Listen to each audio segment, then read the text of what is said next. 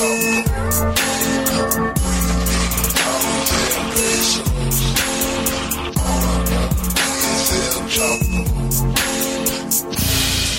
hello, hello, friends.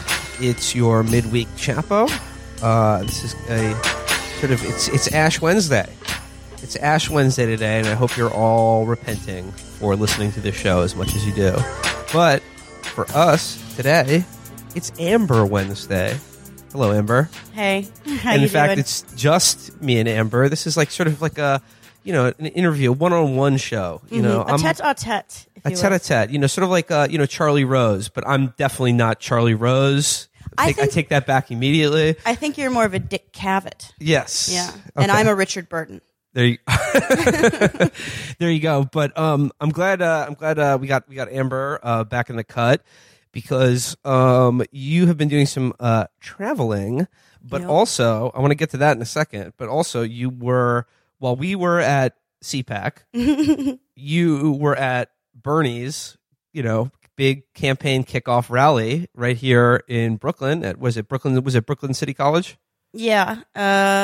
Yeah, it was way out in like Midwood, which is not a place. And it was freezing and it was still packed. It was amazing. Like I said, I wanted to get you on because coming off our, mega trip to hell episode. Yeah. Where we, spent the weekend, crossing the River Styx, basically. You, over the last, both in the weekend or the week leading up to that, basically could not have had the more diametrically opposed experiences to what we were spending our time doing. I did the opposite of CPAC. You did the exact opposite of CPAC, where, as we said on the episode, their big boogeyman has always been, but this year especially more than others, is socialism. Mm-hmm. And they were like, well, if you want, I'm going to try to do Felix's Jerry Falwell voice. Well, you want to come take my cows, you should try to go to Venezuela where we got no cows there. Yep. Or, the big line among conservatives about socialism is like, oh, Brooklyn latte sipping iPhone haver, like if you love socialism so much, why don't you go live in a socialist country? And you didn't move there, but you certainly went to one. Yeah. I'm talking about Cuba. Thought about staying. I'm talking about Cuba. Oh, Cuba. Like, yeah, I say if they would let Havana you. now. I'm one of those people who says Habana. Cuba. Cuba. One of those assholes. Yeah. So, I mean, if they had let you stay there or expatriate, do you think you might make that choice? Actually, I had this conversation before I ever went to Cuba because I have right wing family, and I eschew the advice of the Twitterati, and I do not spend all my time screaming at them. I have conversations with them. And one of the big things they did ask always, which was my grandpa in particular, was like, well, did you want to live in Cuba? And the answer is that, no, now I don't want to live in Cuba because now I have money. Obviously, it's better to have money in America, but it's worse to be poor in America. So if you had asked me this a few years ago when I was still on food stamps, I'd be like, yeah, fuck it. It'd be the same thing except there'd be beaches. I'll boil water. I don't give a shit. Yeah. Yeah. So I want to get to your Cuba trip, but yeah, no. The right wing friends and relatives conundrum. I feel like with family, I mean, obviously some of them can be such assholes that it is necessary to just But like friends, yeah, I've only got the one. Though. Everyone else I can pretty much talk to, and there's the one guy who's a giant asshole, and we all just kind of give him the silent. But like treatment. family, I guess like you have no choice for that. You spent your most of your life with these people. There's no replacing them. But friends is interesting. Like I have one sort of longtime friend who is a Trump voter and supporter, and but I've known him since kindergarten. Yeah, you know what I mean. And it's like I don't see him that often now, but it's like I'm not gonna stop being friends with him. But again, now in my 30s, like I'm not taking any new applications for friends who voted for Donald Trump. You know what I mean? But like I'm not going to throw. He's overboard. grandfathered in. Yeah, he's grandfathered in. I'm not going to throw overboard a guy I've been grew up with, and generally still like his company. Also, that doesn't do anything. I don't know. How narcissistic are you that you think that, like, well, if I withhold my friendship, they'll become a socialist. If I just take my ball and go home, everyone has to agree with me because I'm so fucking cool that if I'm missing, everyone's going to miss me. No, they won't. They'll just find better friends. Well, I do want to get to your experience in Cuba because I was very jealous of that. But first, I want to talk about the Bernie rally, which I meant. This is the pure contrast between the Nuremberg rally that we attended on Saturday, where except instead of talking about 1,000-year Reich, Trump was talking about TiVo and all the beautiful, handsome generals that he met and gives names to. God, Volkishness has become so tacky. They used to have style, there was taste. So, tell me about just showing out for Bernie on Saturday. Well, Bernard made an excellent showing. You can look at it yourself. Of course, like the crowd. I think I've read it was like around 13,000 is what it was estimated at. I was there and short, and I was there with other short women, and so we had no sense of the crowd whatsoever. And also, I'm not good at estimating numbers, so I didn't know until after. So, wait. So you're telling me you didn't immediately start berating the people in front of you to sit down? Because I was too busy counting minorities.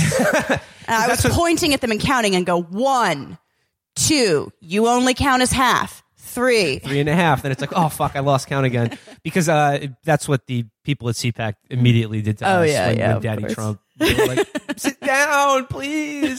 Really? Yeah. Oh yeah. So so you're in the crowd. You're doing your your census, your unofficial unofficial doing a head count. White guy versus other. Yeah.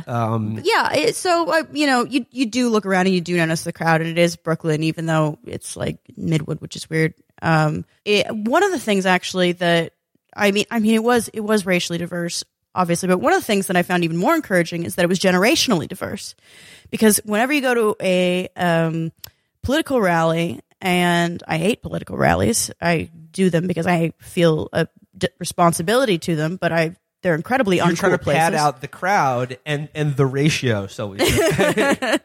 But I saw, if you go to one of these things and you see nothing but like young people, if you see a crowd of millennials, you're like, oh, well, this isn't going anywhere. Like, look, I like us, but let's be honest. It's a mile wide and an inch deep. Yeah.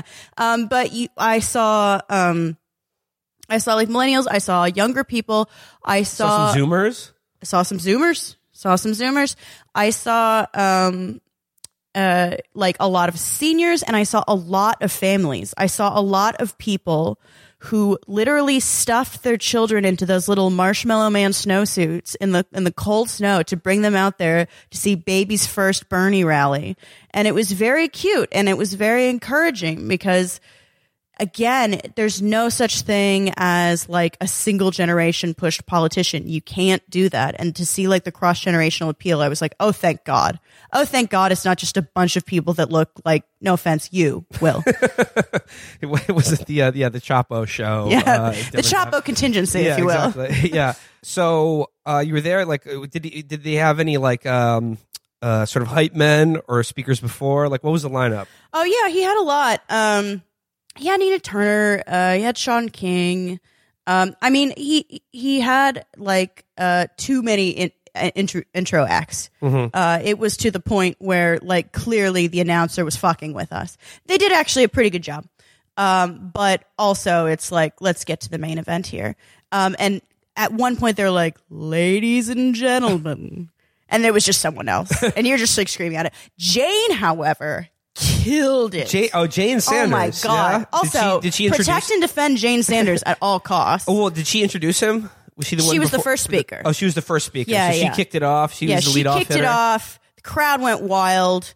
Everyone loves Jane. It's all about Jane. Well, 2019 is Jane's year. You said protect and defend Jane because I saw in the Twitter discourse, it was a back and forth about she said she was like proud to be his wife, and people were like, "This is fash." This is fascist hell. Yeah. Well, there is a certain type of feminist that doesn't understand love if it doesn't build your resume. So they were confused, obviously, as they are. They were confused and angry. What did she actually say? What were her remarks about? She said about it may her not man? be politically correct, and she had a little laugh in it. It may not be politically correct to identify myself as a wife, but it's one of the proudest achievements I have, or something. It's number that. 1, wife. Number 2, stealing a college. Number 3, that third lake house when she got a toaster with her ill-gotten money for the lake house in Vermont. Forget about it. She was like, she was like Karen in Goodfellas. Bernie's like, okay, I'm going out to the rally. And she's like, I need to buy another university, Bernie. Mm-hmm. How much? This much. I just want to show you guys real quick. Somebody sent me a screenshot of Jane Sanders speaking with somebody wearing a Chapo t-shirt directly behind her. Jane! Here, check it out. Look, this means that we are only a few... Oh, this is amazing. This means that we are only a few degrees of separation from Jane Sanders. But other than... I've met Bernie Sanders before, and I don't give a shit. I just want to meet Jane now. Because she's... First of all, I love a woman with a sense of humor. And clearly, she's a bit of a troll. She started out with, I know this may not be politically incorrect. That is politically correct. That's a little dig, and I appreciate that, and I respect her. Jane is one of us. But Bernie isn't one of us. He's kind of more of a train guy, you know. Okay, so Jane kicked it off. There was Nina Turner, Sean King. Then it was, ladies and gentlemen, let's get ready to Bernie. Everyone lost their shit. So it was so when he got up there, it was like he blew the doors off. Yeah, completely, yeah. And like I said, I am like 5'4", so I'm like kind of jumping up and down, and I could catch little tiny wispy tops of the top of his head, but you knew when he was getting animated because he talks with his hands or whatever, and all of a sudden you would see over the many taller heads of mine like a little Bernie swiping hand or whatever. So, but his speech was really great. I think Bernie is really good about not leaning on autobiography. He lets other people talk about him, and then he talks about policy, and he plays the hits. He completely, we were all waiting for it. We were all waiting for the 1%, and he got to it, and it brought down the house. Please don't bore us. Get to the chorus. You didn't play Moon River, and then bam, second encore. So like this was his big campaign kickoff in his home borough. You said he's a hometown hero. Yeah. A local boy makes good, comes back, runs for president. You said he played the hits, the 1% and the millionaires and the billionaires. He had a few extras. Like at one point they were talking about playing a stickball. No, Jane was or whatever in Brooklyn, and like my friend Jen leans over to me and she was like, God, I forget they're so old. They're from the stickball generation. They are from the stickball generation. So obviously they've been, Jane's a Brooklyn girl too. They've been planning this for months now. Like this is their rollout. Like what was his pitch in that speech? I mean, I'm sure we're familiar with it, but like, could you just lean really heavily on unity? I think he did a pretty good job of avoiding talking too much about Trump. Which I think is like what Democrats keep trying to lean on, even though it's one of the biggest failures in Hillary Clinton's 2016 run. He focused a lot on inequality, obviously, social welfare. That's the basic, the Bernie package, if you will, the classic. Mm-hmm.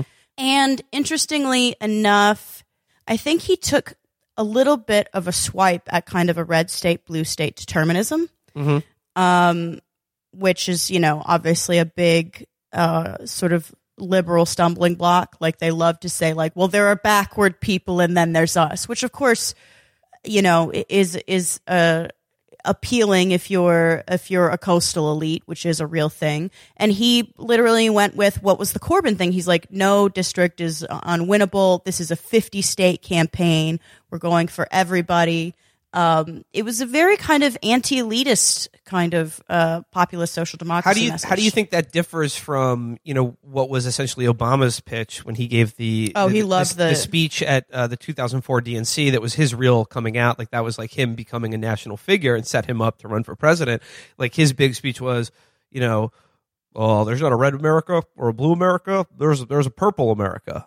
Yeah, and like how does actually all people are moderates. It's not quite the same thing. Exactly. Look, we have a program, and we think we can get people on board with this program because it speaks to working people, and most people are working people. For Obama, it was just all about third wayism. And I think like Cory Booker now is I think cribbing from Obama heavily. And then it's just like he's like I love Felix's description of his tour of not offending anyone. yeah.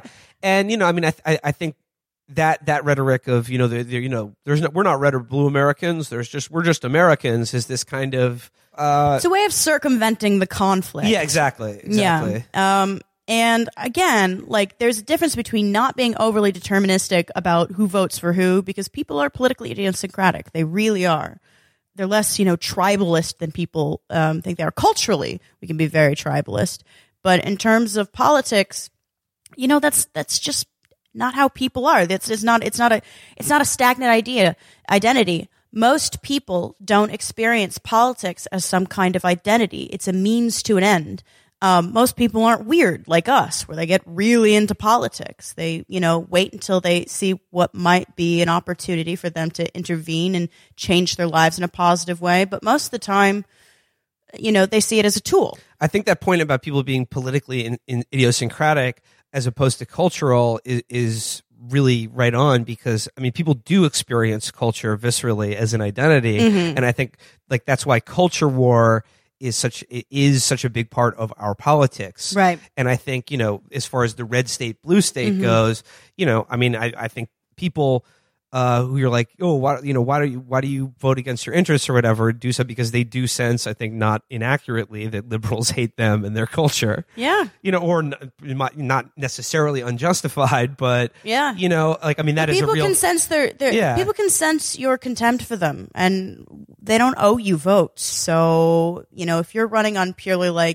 sophistication and elitism, why on earth would they vote for you? Especially since you're associated with a party that has undermined the stability of the working class in America for the past 40, 50 years. Yeah, obviously that's been a bipartisan effort, but if both parties are going to do that, you're going to vote for the party that plays to your cultural totems. If that's all you have, I think that's it. The culture wars sort of occur in a political dead space, and that when was politics are happening, they can smash the culture wars. And then it was in 2008 or 12, I forget. I remember Obama got in a lot of trouble for the one thing he said that I thought was actually fairly politically accurate was the line about clinging to guns and religion, which sounds condescending, but really what he was saying with or I don't know if he was intending to say that, but the truth there is that as the working politics representing a working class is vanishes, then you will turn to the things that working class identity to. Is the concession prize for working class politics. If you can't make politics that work for the working class, then you're going to develop all these political or all these pseudo-political cultural and social signifiers that stand in for that. Now, they're not worth shit, obviously, but at least they make you not feel like shit about yourself. Now, compare that to, those, again, I think Obama was very ham-fisted about that, but he was trying to sort of point to a real phenomenon. Why on earth would you associate with a party who leads with a stick instead of a carrot? Regardless of what you think their policies are going to be. And say what you will about the Republican base kind of, hillbilly voters, they let you feel good about yourself. And you can't abuse someone into politically agreeing with you unless they went to grad school, because those people are all piss bags. a cold ass day in Brooklyn. Huge turnout. So cold, huge turnout. And then I did notice that he immediately went to I think Wisconsin and Chicago. And my favorite thing about these now is like I saw it, of course, in the Brooklyn thing. Everyone who wasn't there was just like, wow, this is in the heart of Brooklyn, and there's not a single black person there. Great job, That's Bernie. Just not true. Yeah, I mean, things that are farcically false. Yeah. And then Zerlina Maxwell, that lizard person, saying like, Bernie didn't talk about race until it's like, first of all, he had multiple black speakers even before him. And second of all, like, yes, he did very early in the speech. And third of all, why are your eyes that far apart? No, yeah, it's like you set the stopwatch as soon as he starts talking. Like, yeah, also, like, it's freakish that you measure political messaging that way, too. Like, it's just insane. It also, like, completely, it denies the possibility of common interests, which is her whole thing.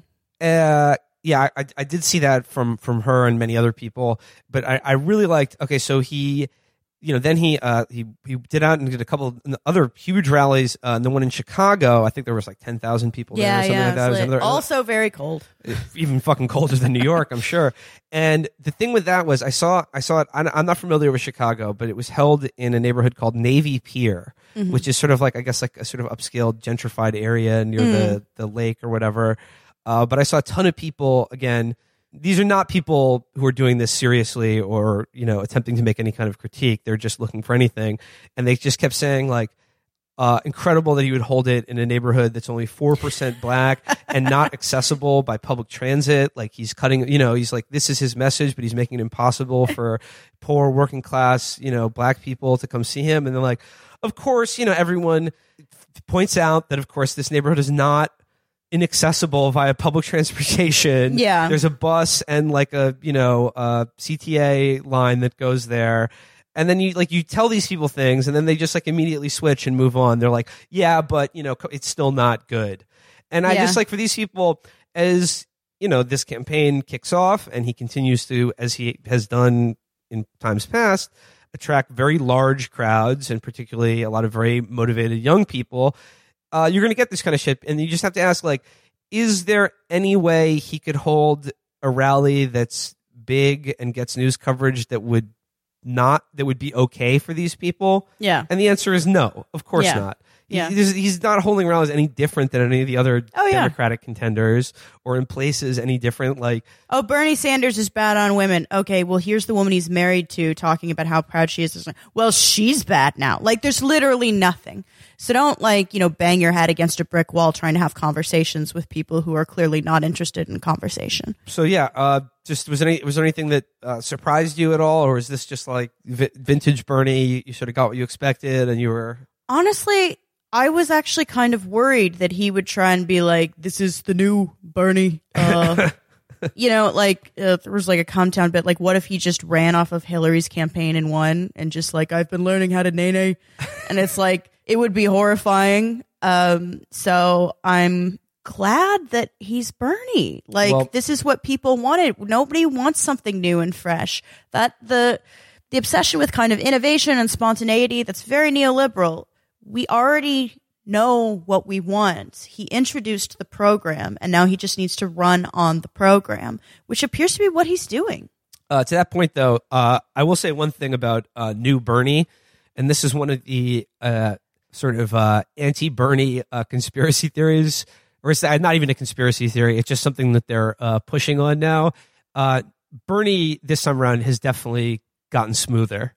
I heard that. This is a smoother Bernie. I gotta say though, he still looks like shit. I think he's no. I mean, like, I think this is the woman who wanted to fuck Beto, right? Who was one of them? Yeah. It's one of them. Okay, so for a woman not to understand how lighting works on a selfie, first of all, is very disappointing. But I assure you, ladies and gentlemen, Bernie Sanders still looks like shit. I promise. I buy it. Well, certainly he's combing his hair more. So that's smoothed back, but I think he has got a little. They bought Botox. him a comb for the campaign. I think he has gotten a little Botox in the forehead because I think little tox. I think I'm okay with that. I would prefer not to see the smooth Bernie, But Felix kept saying when we were on the trip, he was like, mods are asleep. Everybody posts those smooth Bernies. And I can't stop laughing about the smooth Bernies. And I just think, like, it must have worn off because, well, have you seen him lately? I think, like, if anything, like the critique of Bernie last time around is like, when he started out, he was not running to win the Democratic primary. Yeah. And I think this time he's just like, okay, we're pulling out all this stuff. So I'm going, this is the only chance. Like, I'm going for it as hard as possible. And if that means I have like some image consultants in my ear being like, Bernie, let's just smooth you out. Let's put your head in the Shino Ballo for like a good 5 to 10 seconds. So, so you don't look as old as you actually are. Cause like, that's a problem if you're 77 years old running for president, but I mean, Donald Trump is what, like 76? Like, how old is he? 72? I actually wouldn't trust Donald Trump's own age. Yeah. I'm sure he identifies as a certain age. Right. I don't. Yeah, no, I didn't get that one just because I thought like you would see pictures other than that thing, and I'm like, no, he still looks like shit. But I don't know. If he did, I don't really care. Well, I'm just saying, I'm breaking down all the latest Bernie images, like the Zapruder film. Right. And I gotta say, just for fairness' sake, I think he's gotten smoother. A little tweak? I think he's gotten a little smooth Bernie. I think he's got a little tweak. Yeah. Well, maybe he just stopped by LA, got the vampire facial with Kim Kardashian. You don't know needles were involved. I mean, there's lots of ways. Jane and I are drinking the moon dust every morning. He's just like, he's best friends with Amanda Chantal Bacon now.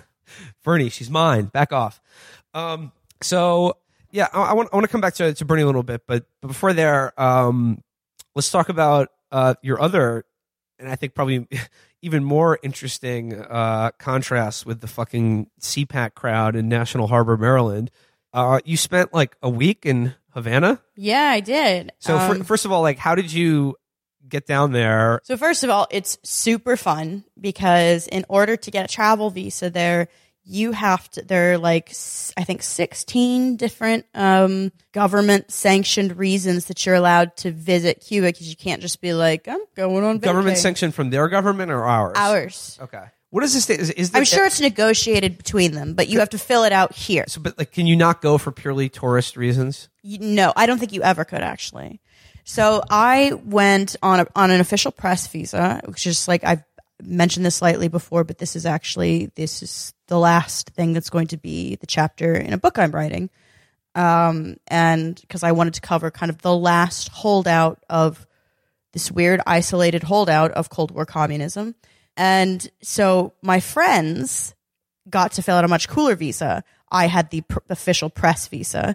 They had, and I'm not kidding, you can sign this there, to support the Cuban people, which is just a cool thing to put on a form or whatever. And there were some like friends of family members that we did, like, it was actually true. Please don't lock me in Guantanamo, which is right there, by the way. Like we did, there's like over the counter medications that are like, you can get them, but like they're not over the counter there. And so it's like dumb little things that are difficult to manufacture on a tiny, poor island nation you can bring over there. And the weird thing about Cuba is that, like, it's really poor. Like, I cannot stress that enough. Like, almost every complaint anyone I spoke to has about it is that, like, we don't have enough money. Now, there are some things where, like, well, we wish this was slightly more democratic, and people have different definitions of democracy. But the big complaint with people I talk to, including people, because I sort of talk to people about sort of, successes and shifts in cultural liberalizations with things like gay rights. The big thing that they're like, no, the big thing is that, like, we don't have a lot of money, and it's a problem. Nonetheless, I was really shocked at how well things kind of worked. I mean, what they do with virtually nothing is insane. The cars being probably the most famous example. Yeah, they're just there and they're still running, and every once in a while they have to get spark plugs. I mean, obviously it was different during the Soviet Union, which, regardless of how you feel about the Soviet Union, the fall of the Soviet Union was a world historic tragedy. And it didn't just affect that country. Like, the Soviet Union offered, like, aid and support to all kinds of countries that were being, oppressed in some degree or another by the U.S. So right after the fall of the Soviet Union, Cuba suddenly had to introduce kind of restrictive food rationing, and they called it like the lean years or whatever. And still, when you go there, the big complaint about Cuba is like the food is terrible or whatever. That's a complicated distinction. The cuisine is very good. It's very good Latin American food. It's just that you might show up and say, I'll have the pork, and they'll say, we're out. And you say, I'll have the beef, and they'll say, yeah, none of that. We have fish and we have chicken or whatever. So it's like, it's a little island nation that is cut off from the world by design, and they still manage to have nutritional needs are met. Everyone has healthcare, education, housing. You see shit's falling apart here and there, but you spend the whole time performing this strange kind of whataboutery where it's like, well, you have to buy bottled water or boil your water, and you're like, okay, but if you live in Flint or Pittsburgh, you can't burn it, you can't boil it.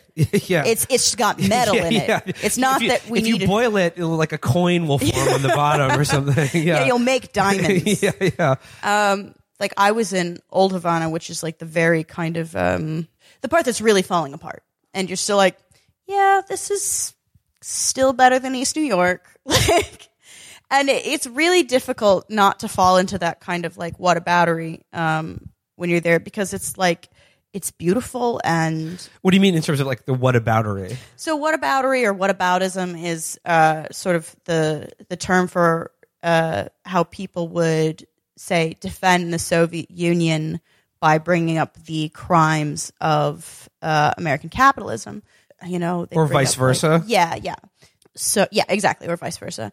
The big example that people would use was this very famous Soviet poster that translated to, "But you lynch Negroes, though," which is they got you there. Show me the they lie. got you there. And fundamentally, you're looking at, I saw a country that's, I don't know, people are complaining about the government the way we complain about ours, but no one's in the kind of crisis mode. I was there when they were introducing a new constitution. It's kind of difficult to anticipate. They've already liberalized in some ways. They've opened up the housing market, which may or may not be somewhat disastrous. But the biggest problem has nothing to do with the way the state is arranged. The biggest problem is that they're poor and they're cut off from what might be sort of lucrative trade and have been historically by the United States. I mean, I remember someone telling me the difference between Cuba and other Latin American countries like the Dominican Republic or others is that it's a poor country. A lot of these countries are poor, but if you go to the Dominican Republic, all the best beaches are owned by gigantic hotels and casinos and foreign companies and are completely shut off to anyone who lives there. And in Cuba, just the beaches you can just go to the beach. Just go to the beach. We just we just hired a guy for some number of pesos we didn't understand to drive us in a 1940s red convertible that he would have to stop every once in a while and kind of tune up a little bit to the beach. And also, the big criticisms that people made is sort of about cultural liberalizations. I think we should be clear that the cultural What are the critiques of cultural liberalization, for or against? Or to say that the only way you can provide something say feminism or gay rights or whatever is through capitalism, which is absolutely absurd. The trajectory of kind of the we'll say original kind of liberal values, Enlightenment liberal values exist on individual rights and things like that. Yeah. Exist on a completely different track than kind of these social and economic projects a lot of the times. Sometimes they help each other, sometimes they clash, sometimes they just develop completely independently. But I was there with homos and we went to a couple beaches that might have well been fucking Fire Island.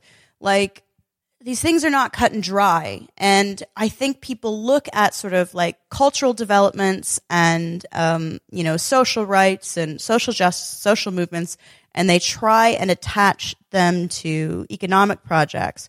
Now, I'm very economistic, so I think those things do have a relationship. But what tends to happen is people become, let's say, overly deterministic about like what capitalism has provided us and what maybe other material factors have provided us in terms of, feminism or gay rights or something like that. And anyway, I think it's pretty obvious that like capitalism wasn't particularly good for anti-racism. And it's just, anyway, I'm arguing with people that aren't here right now. But it was just very interesting. Like, you sort of talk to people. I'm like, well, one of the big things people talk about in, academic settings about Cuba is like, queer histories of Cuba. And they're like, yeah, I don't know. We're just kind of gay here, and we use Grindr, and like they do. They have Grindr. Yeah, they have Grindr, but they said that there's a lot of actually someone I talked to said that there's a lot of like sort of like wealthy tourists who come in. He's like they assume we're like desperate, impoverished third world little fairies that they can like basically make into rent boys, and he's like, no, we're doing okay.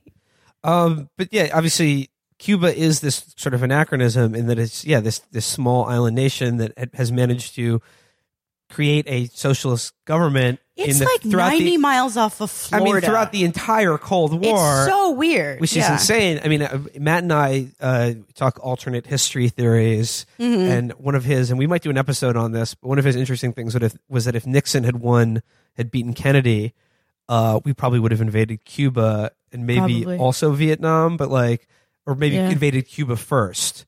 Or probably. I mean, it's right there. It's literally right there. It's weird how short the flight was from Miami. And then of course all of the hilarious stories about the hundreds of attempts to assassinate Castro by the CIA. Yeah. Sorry, Can't but get him. He died of old age. Can't get him. Guess what? He won. But I mean, of course, like in American political discourse from like the right and even from liberals is that you have this like rose-colored view of Cuba, but it's actually like a poor totalitarian country. I mean, you said it's obviously like it's a poor country, but what was your experience of talking to Cubans about how they think about their government and socialism? We only had like a few conversations, and obviously you want to not risk becoming a Thomas Friedman or whatever. But we talked to a few people who had big criticisms of the government, and they would just say it really loudly. And they're like, oh, this new constitution, like I want it to go, further, and it should be going faster. And I know one person voted against it because they said it wasn't enough. And he's like, it's going to win, but I want more advances. And people had sort of different takes on it. So they wanted more liberal reforms of just the people you talk to, or is it just hard to sort of... They want more like democracy, which is usually the things that they phrase, but that means something different to different people when I talk to them. So like we talked to one guy who was like, yeah, well, this is like the first referendum we've had on our constitution, and it's not like America. And I said, we've never had a popular vote on our constitution. And it's this weird thing where I think on some level he was talking to about like because they have Telesur there.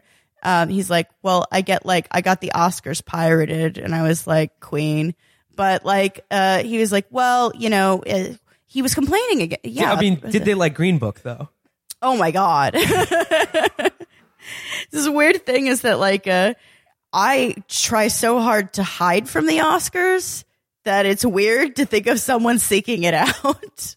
Yeah, or doing a Twitch stream about it. Yeah, but it was again, you end up doing these kind of whataboutery or whataboutism. And I was like, we've never had a referendum on our constitution. Our constitution is considered completely sacred, and the way they kind of I don't know, they sort of crowdsourced the new constitution, where they had in Havana and in central places, and then in rural places they would have like basically town halls, or they would meet at the local church or whatever, and they would say, here's what we are thinking of introducing, and then people would give their feedback, and then they would go back and they would sort of rewrite it. So what they put together was heavily amended by popular opinion. Now, you can argue whether or not that's the best way for democracy to work or whatever, but that's more democratic than the relationship we have to our Constitution by a long shot. The fact that they even get to vote on a new one is way more democratic. And, we've been talking on this show over the last couple of weeks a lot about the whole, Elliot Abrams and this country's history in Central and Central and Latin America. We know if we could have, we were trying to fucking go to war with Cuba and overthrow Castro. Yeah. Couldn't do that, but we did do that to a lot of Central and South American countries. And it's like, since the Cuban Revolution, Castro, he did execute a lot of political prisoners. He did throw a lot of people in jail. He did do some, things that are totalitarian and dictator-like, again, under the circumstances.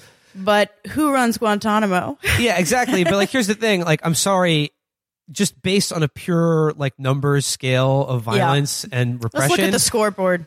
It utterly pales in comparison to what was done in Guatemala and El Salvador and Honduras. Oh my God, and Nicaragua.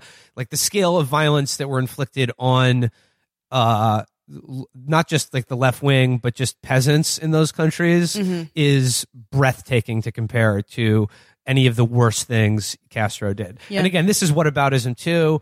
It's really difficult not to fall into that though, because you and I have spent our whole lives basically being kind of indoctrinated against the threat of communism or whatever. And it's kind of like Dare or Just Say No or whatever. And it's well, now I really want to try it. And then you try it and you're like, holy shit, this rules. Obviously they don't want me to do this. And you have a little bit of an overcorrection period. I think a lot of people do, where they're like, whatever, man, this rules. And it's just no, politics are complicated. But if you do a cost benefit analysis here, I think the world is a better place because of the Cuban Revolution. Just a few other things about Cuba that I saw, absorbed through your trip through photos. They have a statue of Abraham Lincoln. Yeah, they do. The absolute boy. As just sort of the great emancipator. Yeah, I mean, he's considered a great. I mean, also I collect pictures of or monuments to Lincoln from different places, and it's always really cool shit. There's a Lincoln statue in Manchester next to a huge labor monument, and we kind of take for granted that Lincoln was a guy who fought a war to keep the country together. But no, I mean, he was a great emancipator. And Cuba had its own history of slavery. And so it's Lincoln, right side of history. He was a comrade. And this was in, by the way, the Museum of the Revolution, a bust of Lincoln. It's nice. It's way less, people are way less anti-American than you would think. There are Americans that they love. They're generally the Americans that sort of improve or, create more egalitarian conditions in America. And just what was your favorite thing that you did in Cuba? Well, the rum is very good. No, I mean, here's the thing. We had to do actual vacation beach day shit, which doubled as research for me because we went to gay beaches or whatever, and I'm writing about kind of, civil rights type issues in communist countries as well. And the beaches, oh my God. We live in such an ugly place, Will. We live in the ugliest place in the world. It's so mean and so ugly, and it makes the people mean and ugly. No, it just looks like a postcard or whatever. So it's just if you just had access to the ocean, it would act all the time. It would actually kind of change your entire brain chemistry. And it's just very beautiful and very social and, the slower kind of Caribbean pace of people, sipping tons and tons of very strong coffee all day, and their cats and dogs just sort of sleeping on the streets that you can pet. And I don't know, it's a cool fucking town.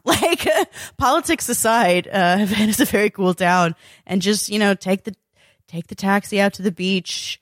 And remember that when you have to go back to the hellhole of New York in the winter, that this place still exists and they're still trying to hold it down for communism. Wonderful. Okay, so moving on from Amber's excellent Cuban adventure and vacation or workcation. back to I wasn't there merely to support the Cuban people, Will. I had a press visa. But back to America and the politics of the day that are currently roiling our country and the left in particular. I'm talking back to the ongoing and, as I think we've well established by now, entirely fraudulent controversy over Ilhan Omar and her criticisms of the American government and its policy towards Israel. This is still ongoing, but what I want to talk about now is, you've probably seen a lot of this. In my opinion, AOC's response to this has been pretty bad, in my opinion. And this is, something that, like, I don't want to make it seem like, oh, she sucks, she's fucking sold out already, you're an idiot, or I was an idiot for ever supporting her, and like, you can't just do that, be like a total fucking downer. But she has tripped over her own dick, however. Yeah, and like I said, I'm rooting for her. I'm hoping that we can get a better response from her. But like, what's particularly disappointing about her response to this is, I'm afraid to say, in my opinion, it is indicative of her overall trajectory. And by that, I mean, if she can be cajoled into sort of saying, taking a kind of both sides, or just pretending that like there was something there that should be apologized in the first place. Right. Okay. So it's one of two things. Okay. So, and I'm going to be gentle about this. I don't think it's the first thing. It's that she's cynical and she's thinking, this is what I have to say to get ahead. Or she's naive and says, these people their feelings were really hurt. I should, do the right thing and, respond and acknowledge that they were hurt. Now, I don't know which one is actually worse. Obviously, cynical is morally worse, but politically, if you're that naive, it is a problem. So here's hoping that she realizes that, again, just like the idea of a struggle session is always worth remembering, because when you were, beat into a false confession, the Communist Party would get you to say something that you didn't do wrong. They're just going to execute you anyway. So don't do it. Like, that's huge. So, like, hopefully she will get out of this that, I guess, I don't know, abdicating any ground to these people or pretending like they're not disingenuous isn't going to get her anywhere. But I don't know. My big problem is that I think she's too online. She has online poisoning, and she needs to stop tweeting because she doesn't understand that online isn't real life.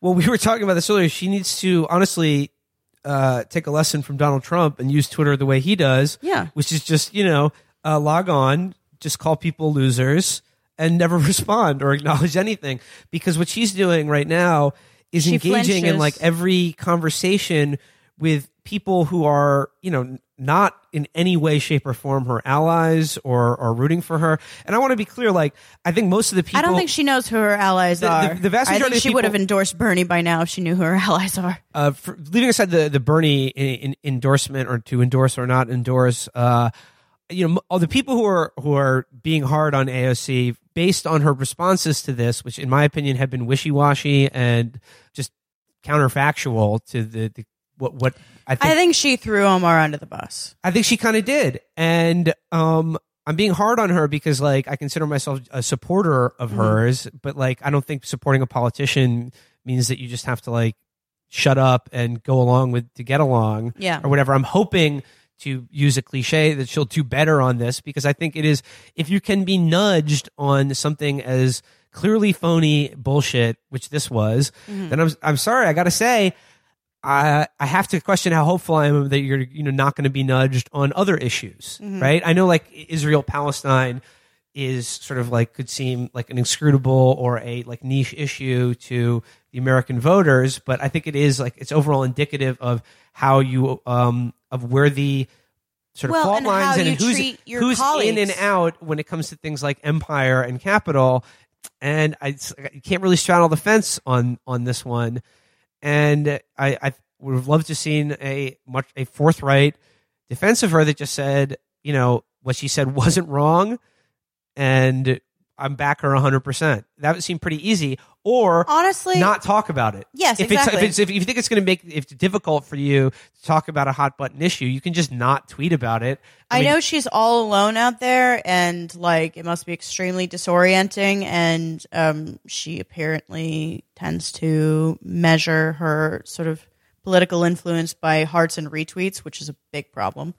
But if she'd have said nothing, I've been like, all right, that's fine. But she did the whole. What she did is said she wasn't calling Omar out; she was calling her in. Which, by the way, is the cultiest sounding shit in the world.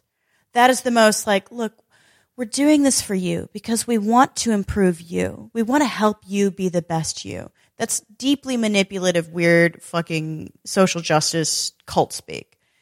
And then she went on to say, like, this is why I'm defending Omar. So she said, here's what Omar did wrong, which she didn't do anything Before wrong. I get and to here's this why week's I'm sermon. defending her.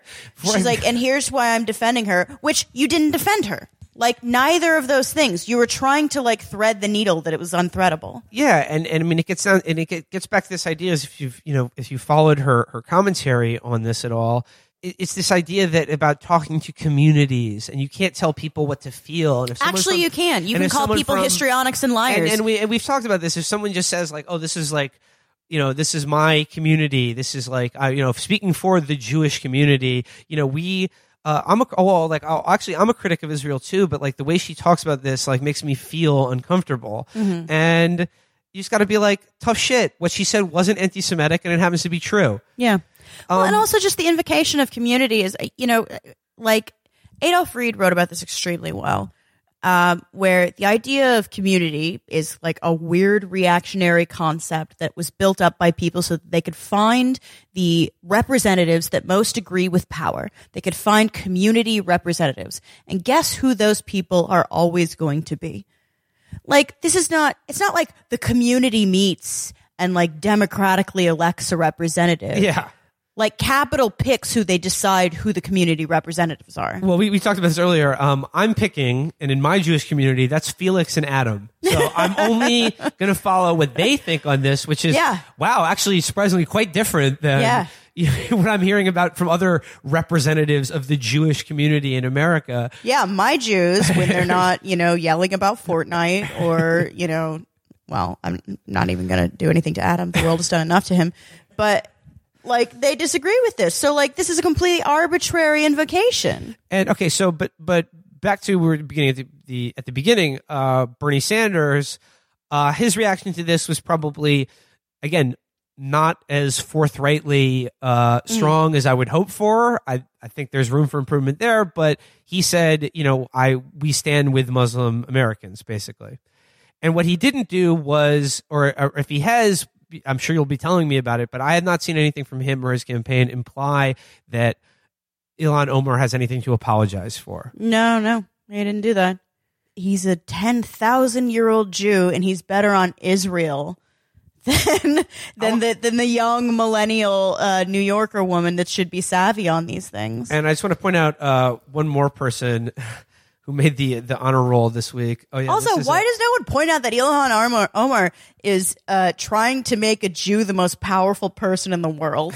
Like, Geraldo Rivera actually had a statement that was better than any elected Democrat I've seen on this. Geraldo Rivera writes here, Congress is more ethnically diverse than ever. There's now 2 Muslim women members, including a Palestinian American. Is it really so curious or offensive that they have a different take on Palestine?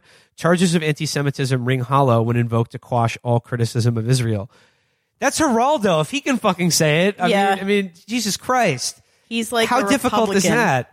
Yeah, no, it's insane. And again, I just, we've talked a lot about this, but this controversy is ongoing, and just leaving aside, the Israel-Palestine issues, I just think like this is very instructive about how, for lack of a better phrase, the discourse is maintained and policed by elites, and how how who's in the tent and outside of the tent, and how they get people basically in line.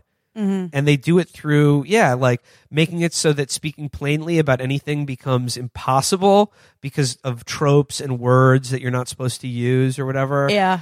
And Well, it's then, getting real bad in the UK too. and again, through this invocation of, communities or offending some vague group or something like that. And it's just like we're all, the way we've conditioned, I'm sorry, through the language of sort of social justice and identity politics to give credence to the fucking most dishonest assholes on the planet. Yeah.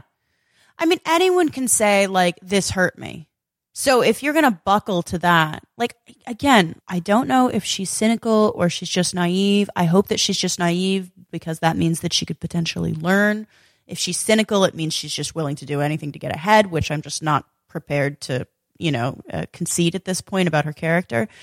But grow a bullshit detector or some balls or something. Like, yeah, they said that this hurt them and you can't tell people how to feel. Yes, you can. You literally can. You can say you're histrionic and your response to this is absurd and I'm not listening to it, or say nothing. And, as far as AOC goes, I remember, not that long ago, she was accused of being anti-Semitic for her statements denouncing the Israeli bombardment and blockade of Gaza.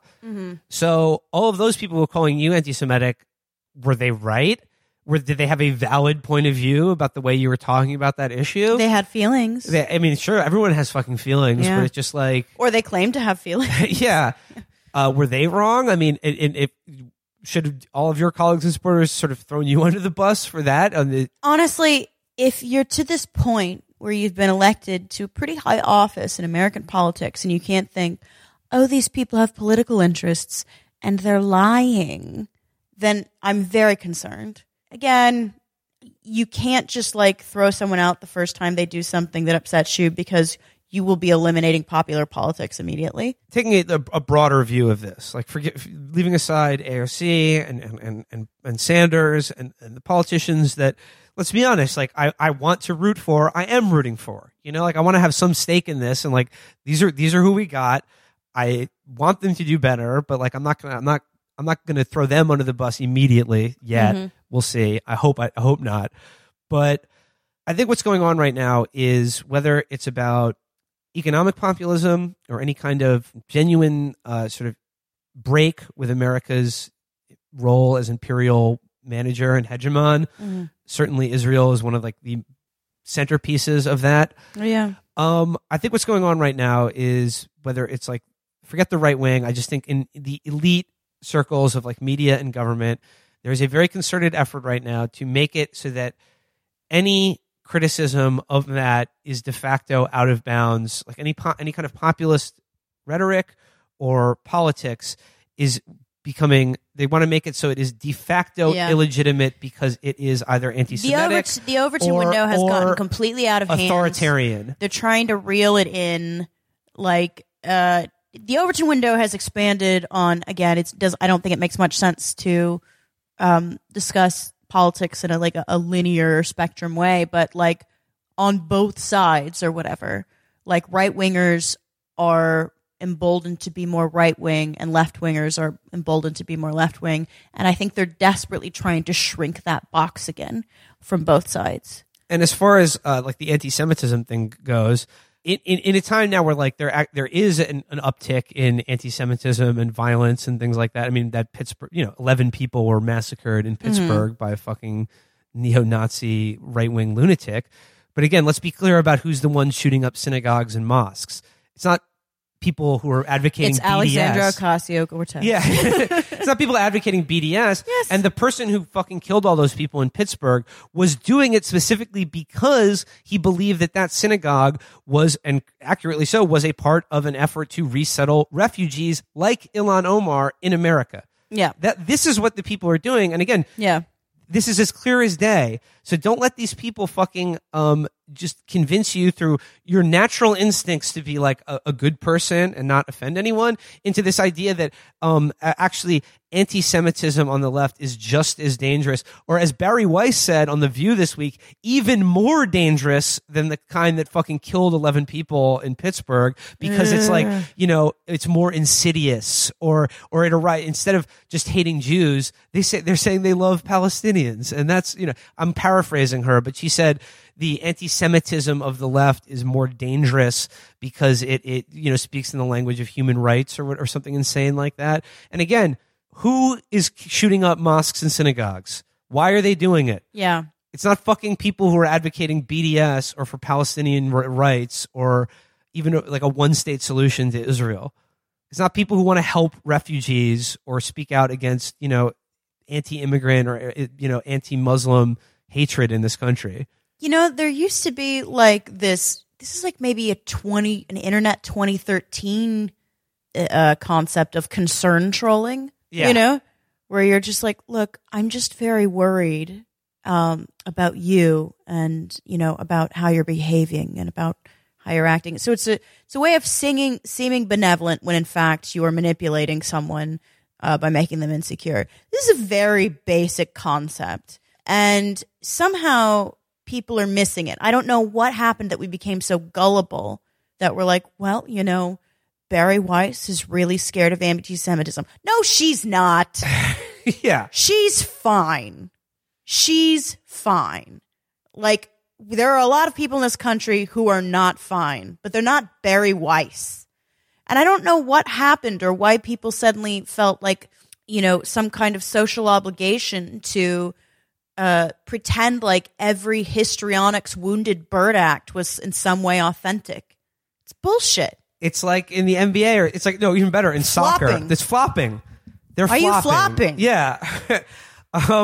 I blame the Europeans.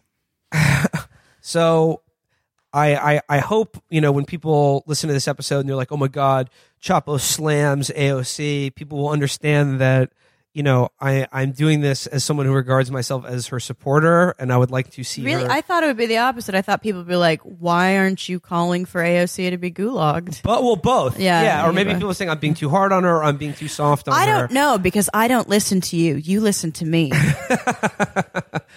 I'm sure whatever I said will satisfy no one and piss everybody off in one way or another, but hey, it's my opinion, baby. Yep. And that's what I'm here for. That's what you're here for. This isn't being piped into your living room. You decided. Yeah, I mean, honestly, we're going to see things shift, I think, pretty radically as this primary kind of accelerates. We're going to figure out pretty quickly which side AOC is on. You think the best of people as much as you can, but she's just one person. And if she disappoints us again, we'll be okay, because, that we have higher standards. Like that's the biggest thing. Well, and let's be clear. Like as the election or this presidential race heats up, Bernie is going to disappoint us at least a couple times. Oh, yeah. Going forward. I mean, he already has on a few things. Yeah. But like this is going to happen. Yeah. For sure. Yeah. So grow up. But like we're going to the biggest thing that Bernie gave us was higher standards. That's what the first campaign brought us, is now that people are like, actually we could just have socialist healthcare. This is normal. We talked about like the Overton window and the realm of acceptable discourse or whatever. He expanded that. So no matter what, we're not going to be left with nothing. But politicians are people, and they're going to disappoint you. And I don't know. I don't know what's going to happen with AOC, but you got to give people a path back, room to come back, and hopefully she'll wise the fuck up. I will do that. Certainly after she announces her endorsement of Kamala Harris. So until then, guys, cheers. Talk to you soon. Bye.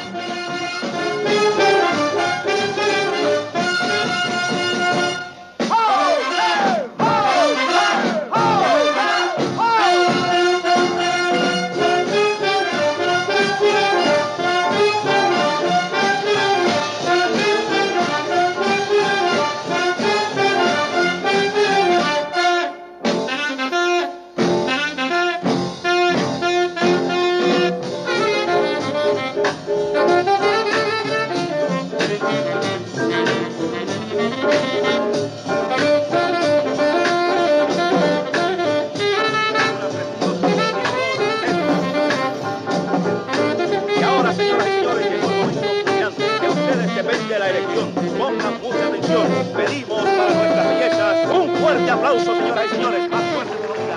Otro fuerte aplauso. Más fuerte, señoras y señores.